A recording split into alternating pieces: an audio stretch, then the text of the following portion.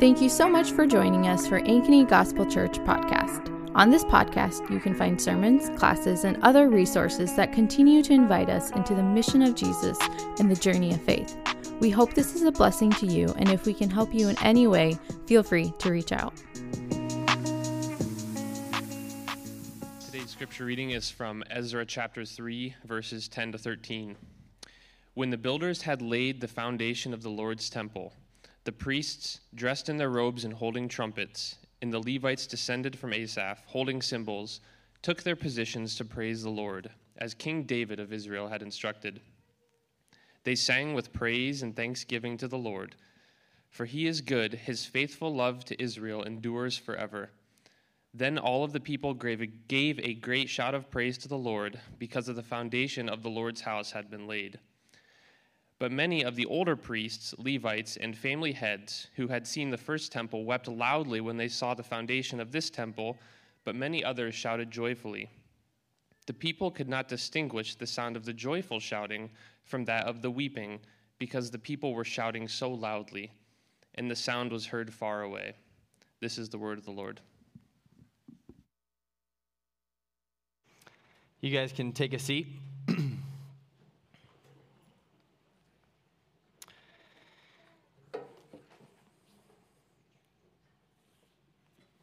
Well, good morning. How is everybody? Tired. Good. One tired. Thanks for being honest. Appreciate it. As you're turning to Ezra chapter 2 and 3, I want to offer one word of encouragement and one reminder. One encouragement and one reminder. The encouragement is, God has you right now in your lives exactly where he wants you. In God's economy, in God's plan, in God's kingdom, nothing is wasted. Nothing is wasted. Your time isn't wasted. Your resources aren't wasted. Your relationships aren't wasted. Your pain isn't wasted. Your jobs aren't wasted. Your careers aren't wasted. Your life's not wasted. God has you exactly where he wants you. When you follow him, in Genesis, it says, at the end of Genesis, Joseph, who was thrown into slavery by his brothers and then raised to the top, he said, what man intends for evil, God turns it to good. And so I hope that's an encouragement to you today, that we can breathe. We can know that right here in this moment. Now, God might not call you here in this moment for the rest of your life. You might, change jobs. You might move. You might do whatever. Like, sanctification is a process of continual growth and continual stretching and continual going outside of your comfort zone. But right now, the Lord has you exactly where he wants you. And that's comforting to know that when you follow Jesus, when you look to Jesus, you are exactly where the Lord has you. So that's the encouragement. I hope that's been encouraging to me, especially the last week. Because it's tempting to think that something's being wasted. My time's being wasted, or my resources, my energies are being wasted. But that's just not the case when we follow Christ. The second is a reminder.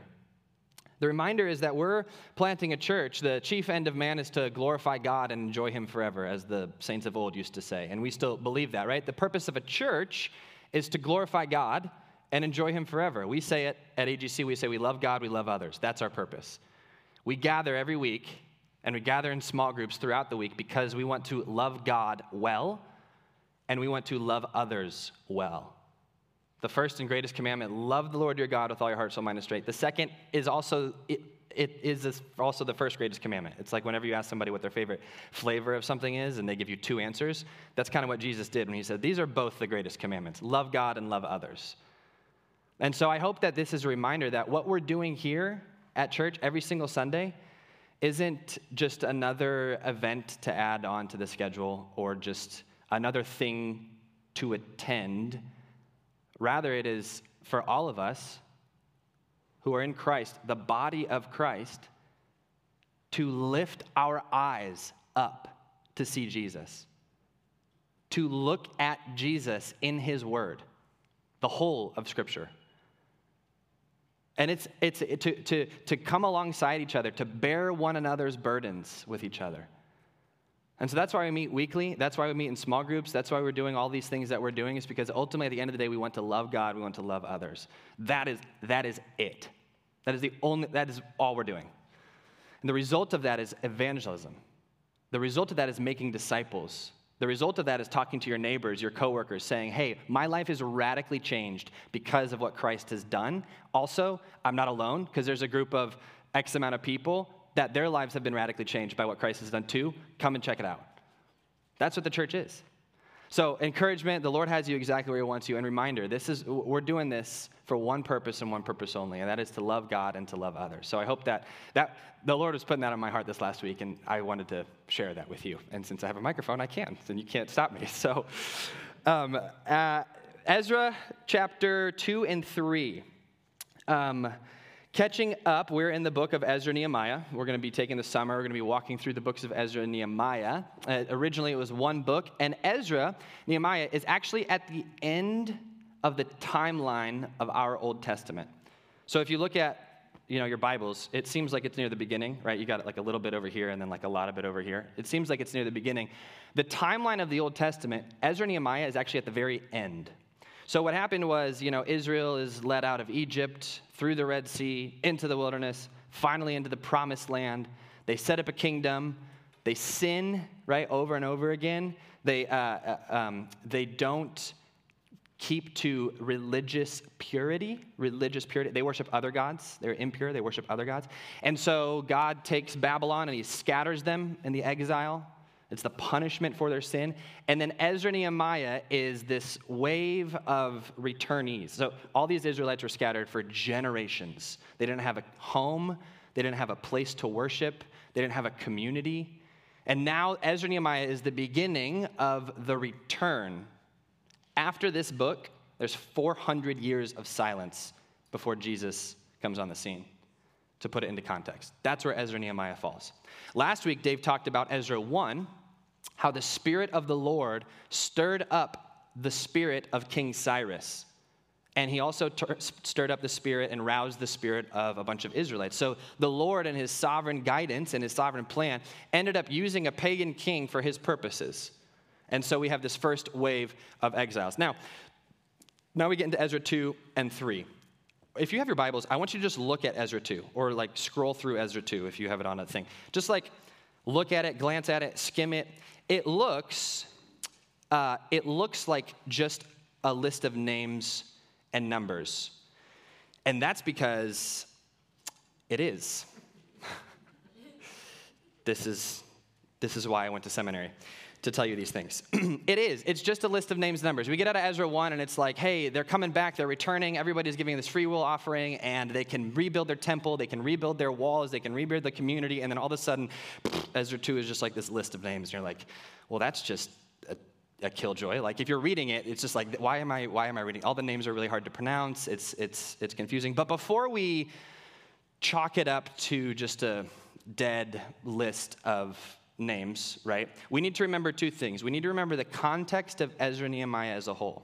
A couple weeks ago, I put this slide up on the screen, and it's the shape of Ezra and Nehemiah.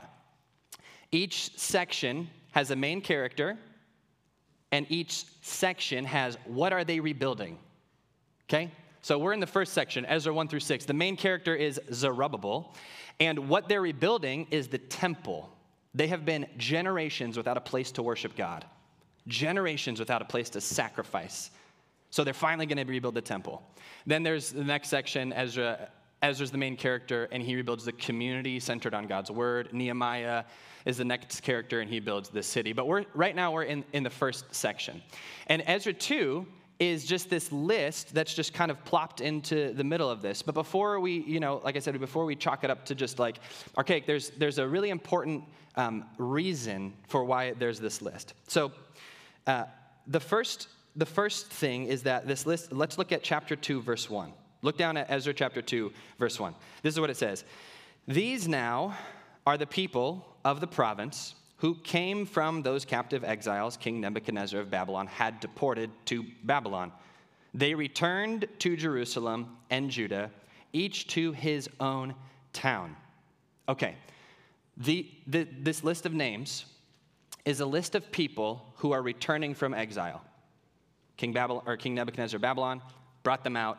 Ezra 2, it says it right there. These are the list of names of people who are returning to Jerusalem to go to his own town. Now, look down at chapter 2, verse 59, because this is where it gets juicy. I know you didn't think that a list of names could get interesting, but it does. Chapter 2, verse 59. The following, as in these following names, are those who came from Tel Melah, Tel Harsha, Cherub, Adon, Imner, but they were unable to prove that their ancestral families and their lineage were Israelite. Look down at verse 62. These people searched for their entries in the genealogical records, but they couldn't be found, so they were disqualified from priesthood. Interesting. Also, what in the world is going on? So we have this list of people first, and it's people who returned to Israel. These are the people, these are the names, these are the numbers. They're divided up into like, these people lived in this area, these people are this family name, these people are whatever. And then all of a sudden at the end of chapter 2, we get this, and by the way, here's a list of people who couldn't prove that they were Israelite ethnically, so they weren't allowed to come back. That seems a little harsh, right? They couldn't prove, maybe they couldn't find their Ancestry.com account or something and they lost it. And then they just couldn't prove that they were Israelite. And so it's like, oh yeah, sorry, tough luck. Additionally, these priests were serving as priests in Persia. And not only could they not come back, but it says they were disqualified from the priesthood, which means in that moment, they lost their jobs. They literally were like, sorry, you can't prove that you're Israelite, so you are no longer a priest.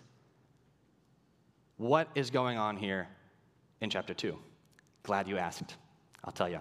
Two things are happening in Ezra chapter 2. The first thing that's happening in Ezra chapter 2 is that they are trying to establish a connection with pre-exilic Israel. Before exilic exile. What this list is showing us is that these people are taking it very seriously that they're the people of God. The people whose God led them out of slavery from Egypt, they're the same people. The Israel whose God delivered them through the Red Sea, same Israel. The Israel whose God provided for them daily in the wilderness, gave them food, made sure their clothes didn't wear out, protected them from natural and physical disasters in the wilderness, that same God, they're the same people. The reason they're so intent about this list is because they're saying, look, I know we've been scattered. I know we messed up. I know it's been decades and generations since we've had an identity, but we are the same people who God provided for, Yahweh God led and provided for throughout those generations. So they want to establish that connection.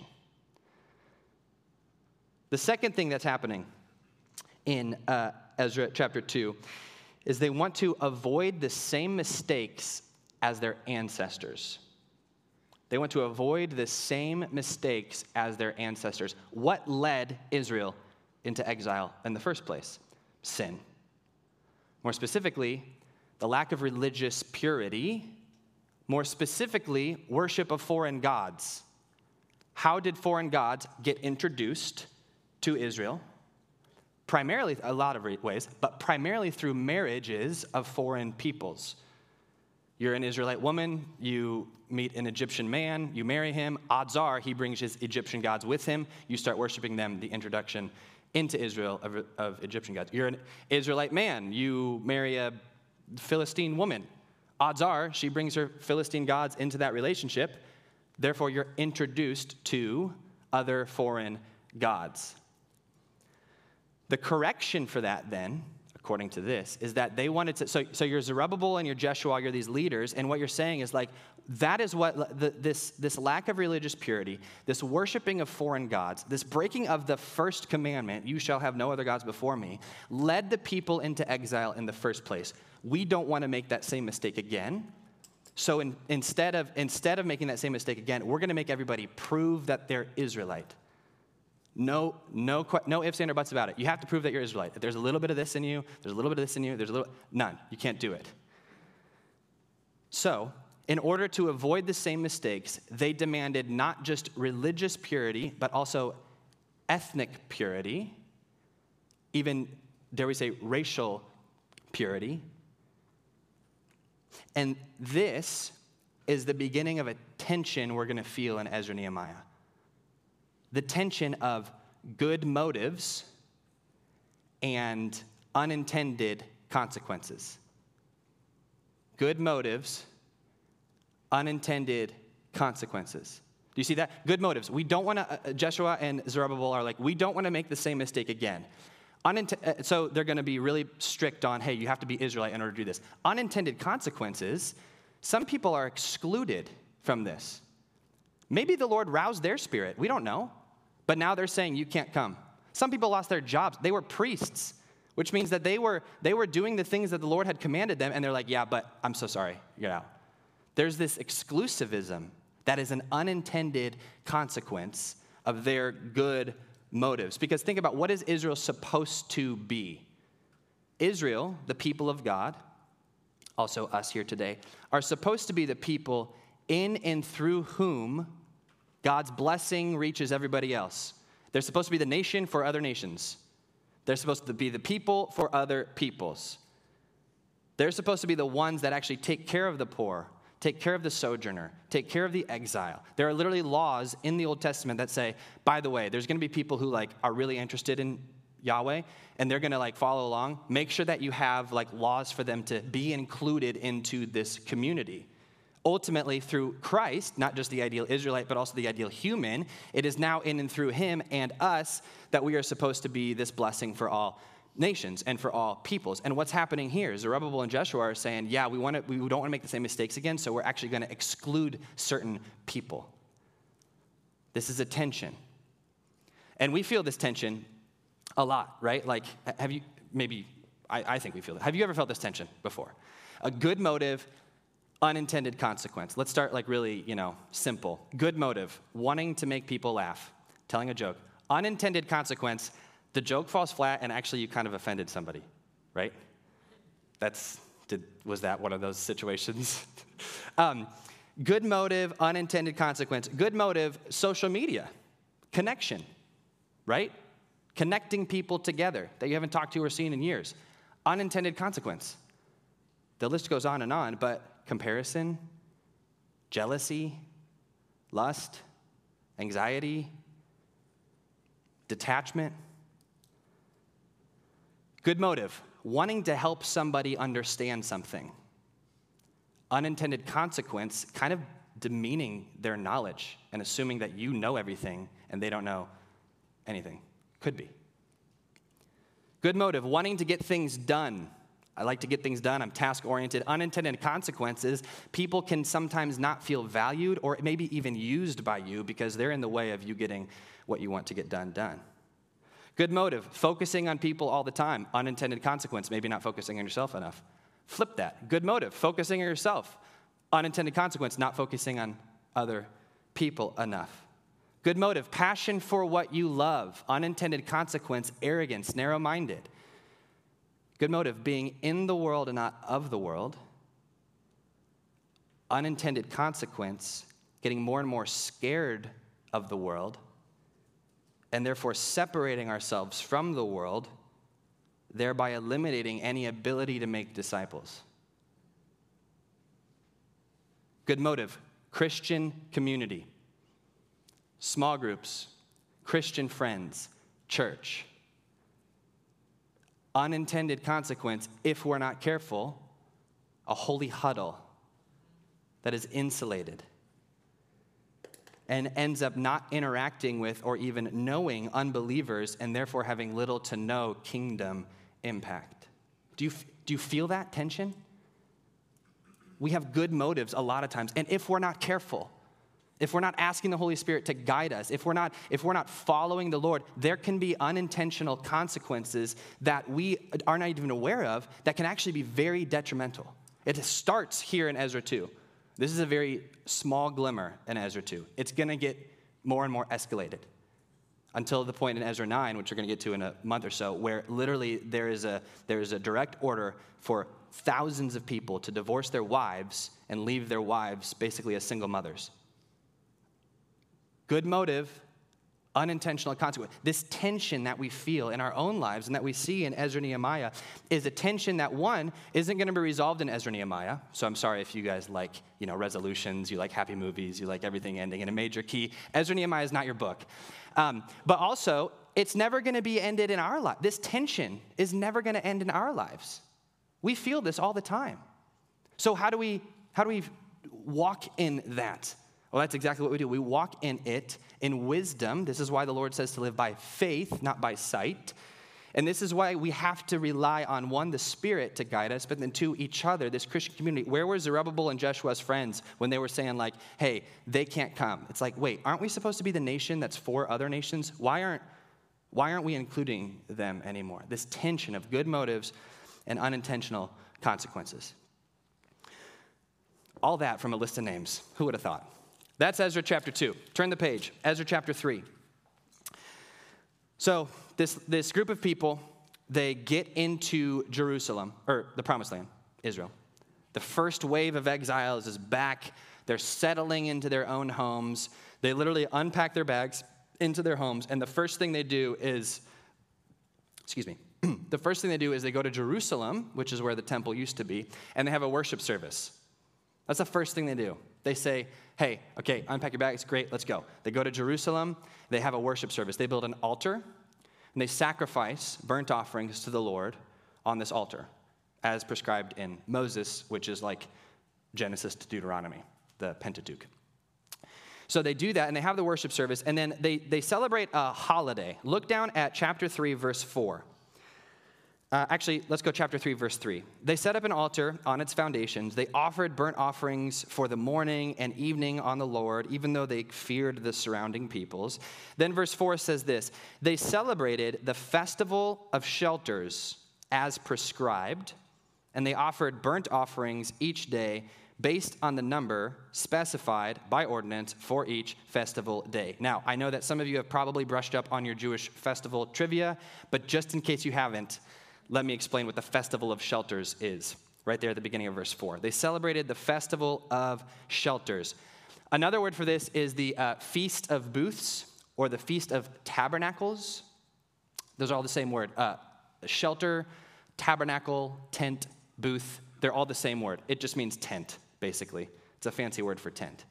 And what this is it's a Jewish holiday that's actually still celebrated today. If you go there around the month of September, they still celebrate this holiday yearly. It's like our Christmas and our Easter, where we have these like rhythms in the Christian calendar of like Christmas time, we celebrate the birth. Easter time, we celebrate the resurrection. It is that for them. And its origins come from Leviticus 23. If you want to have some fun reading later, go read Leviticus 23, and it prescribes what to do on this festival, on this feast.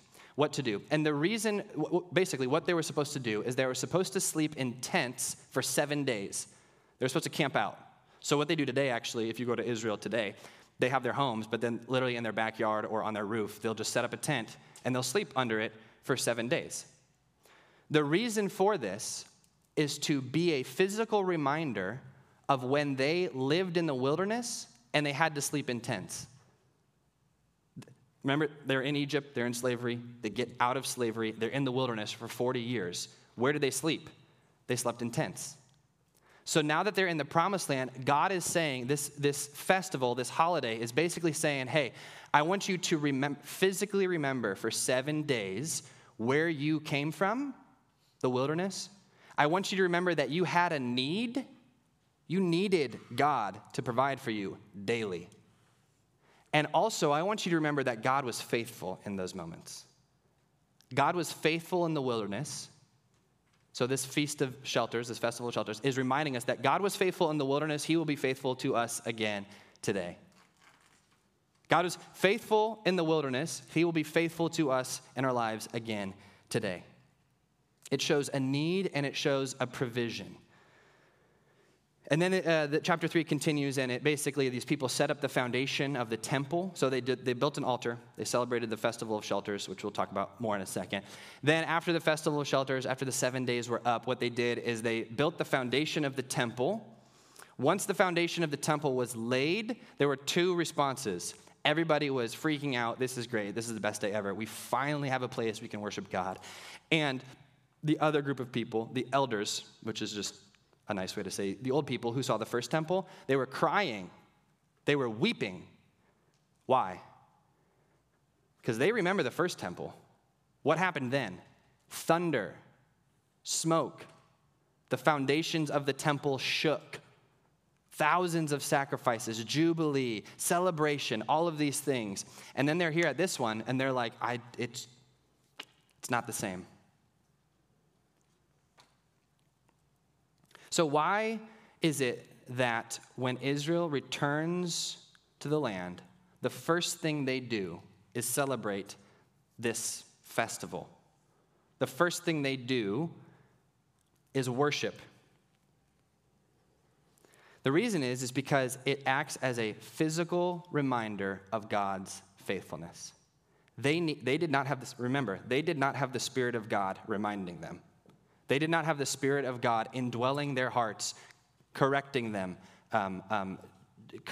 convicting them, reminding them. And so they needed to do that. So this shows our need for a new covenant, right? They had to do this over and over and over again. So why don't we do this? Why don't we go in our backyards once a year and put up a tent and sleep in our backyard? Some of you are like, why can't we do this? Like this, that would be great. And others of you are like, ew, tents? No, thank you.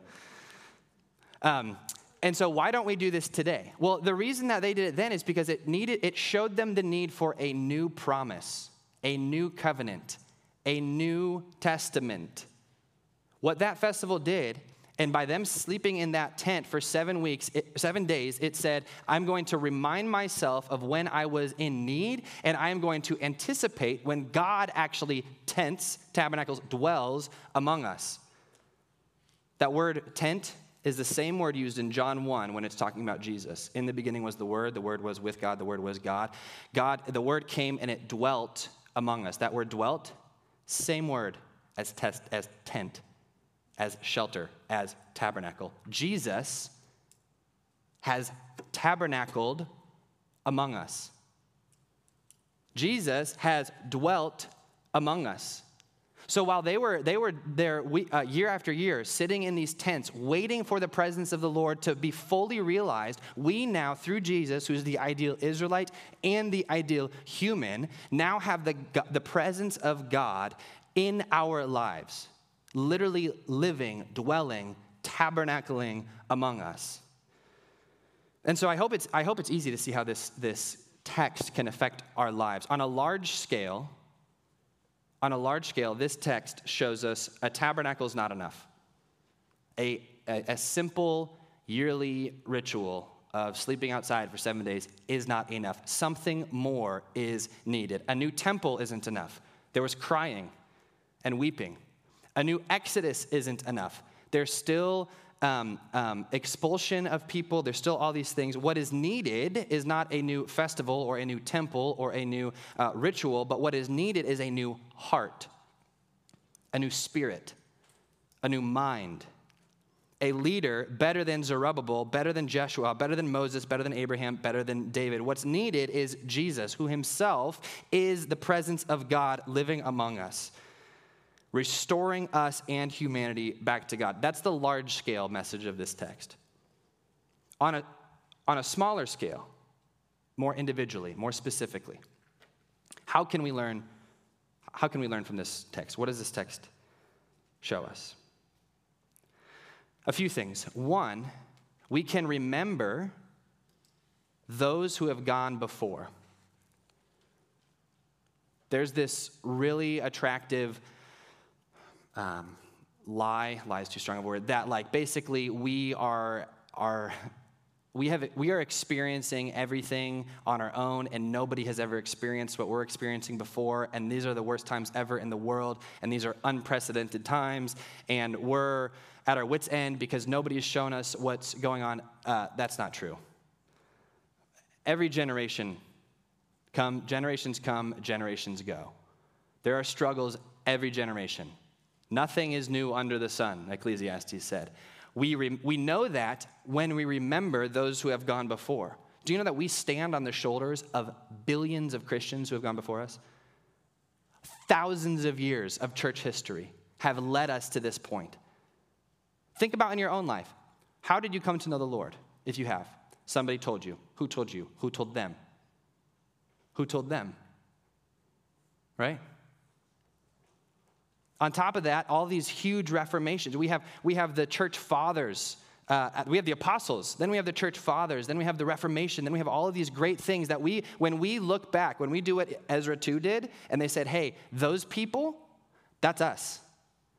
The people whose God led them out of Egypt into the promised land, the people whose God loved them so much that he sent his own son to die for them, the people whose God got the Holy Spirit, spoke in tongues, did healings, built the church from the ground up, those people, that's us. We are those same people. Is that not empowering or what? We have the same Spirit who has raised Christ from the dead and has started the church and has said that the gates of hell cannot prevail against you. That same Spirit and those same people are us here sitting today, right now. That's encouraging. First, remember those who have gone before. Second, we can ask ourselves, do we have good motives? In what ways do we have good motives, but maybe some unintentional consequences? This is a question to probably ask between you and the Lord. And it's probably a question that we need to ask for God to open our eyes to. Because a lot of time about unintentional consequences, you can't actually see the unintentional consequence until after the fact. So how can we say, Lord, I do have good motives of doing this, but also I have a good motive of Christian community, but I don't want to become a holy huddle. I have a good motive about attending church, but I don't want it to become just another event to me where I just add it to my schedule. Ask the Lord to open your eyes to areas like that. And then finally, how do we remind ourselves of God's faithfulness? The Festival of Shelters was a physical reminder of God's faithfulness. Part of the way we remind ourselves is by this, every Sunday morning, by small groups. But how do you literally remind yourself of God's faithfulness? How do you remind yourselves, and in addition to prayer, fasting, Bible reading, in addition to those, the spiritual disciplines, in what other ways can we remind ourselves of God's faithfulness in your life? Maybe it's a meal with your family once a week where you're like, all right, we're going to talk about God's faith. How has the Lord been faithful to you? Maybe it's a note on your mirror. Maybe it's a whatever. I don't know. However the Spirit is leading you to remind yourself of God's faithfulness, how are we doing that and how can we continue to do that? One of the ways we do that most explicitly is through communion, right? That is a literal, physical reminder of God's faithfulness. God did not leave us to our own sin, but he became sin for us. How? Dying on a cross. And now when we eat of the fruit of that tree, the tree of life, the cross on which Jesus died, we now have new life. That is a physical reminder of God's faithfulness. So I'm going to pray. We're going to leave these prompts, questions on the screen. And I want to take an extended period of time, like, 3 to 5 minutes. And when I'm done praying, you can come up, grab the elements, and go sit back down. But I want us to really contemplate, okay, one, how am I remembering those who have gone before? Lord, open my eyes to areas in which I might have good motives, but actually my actions and the consequences might not be what I intend. And then 3, Lord, prepare my mind to have, remind me of your faithfulness. And ask God to give you ideas for how to do that. So I'm going to pray, we're going to grab our elements, and then we're going to reflect for a little bit. And actually, if you would, I would just ask if you could just open your hands just right in your lap, just as a physical posture of what we want our heart posture to be. Our hands are open before you, Lord, now. And God, I ask that as our hands are open, Lord, our hearts would also be open. Father, teach us your ways. Lead us on straight paths because of your righteousness.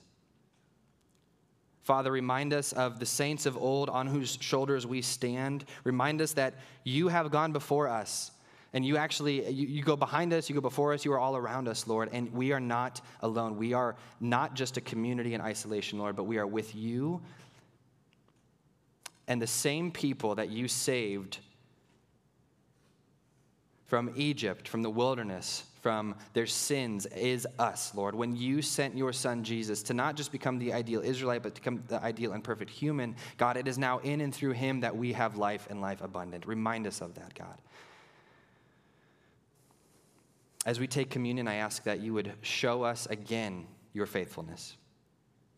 That it would be through the elements, Lord, that you would show us that you've been faithful by dying, by giving up your body, by giving up your blood for us. Teach us, we pray, in all things. We pray this through your Son's name, by the Holy Spirit. Amen. Thanks again for listening, and we pray this was a blessing to you. If you have any questions or comments about what you heard, our email is info@ankenygospel.com, or you can find us on social media @AnkenyGospel.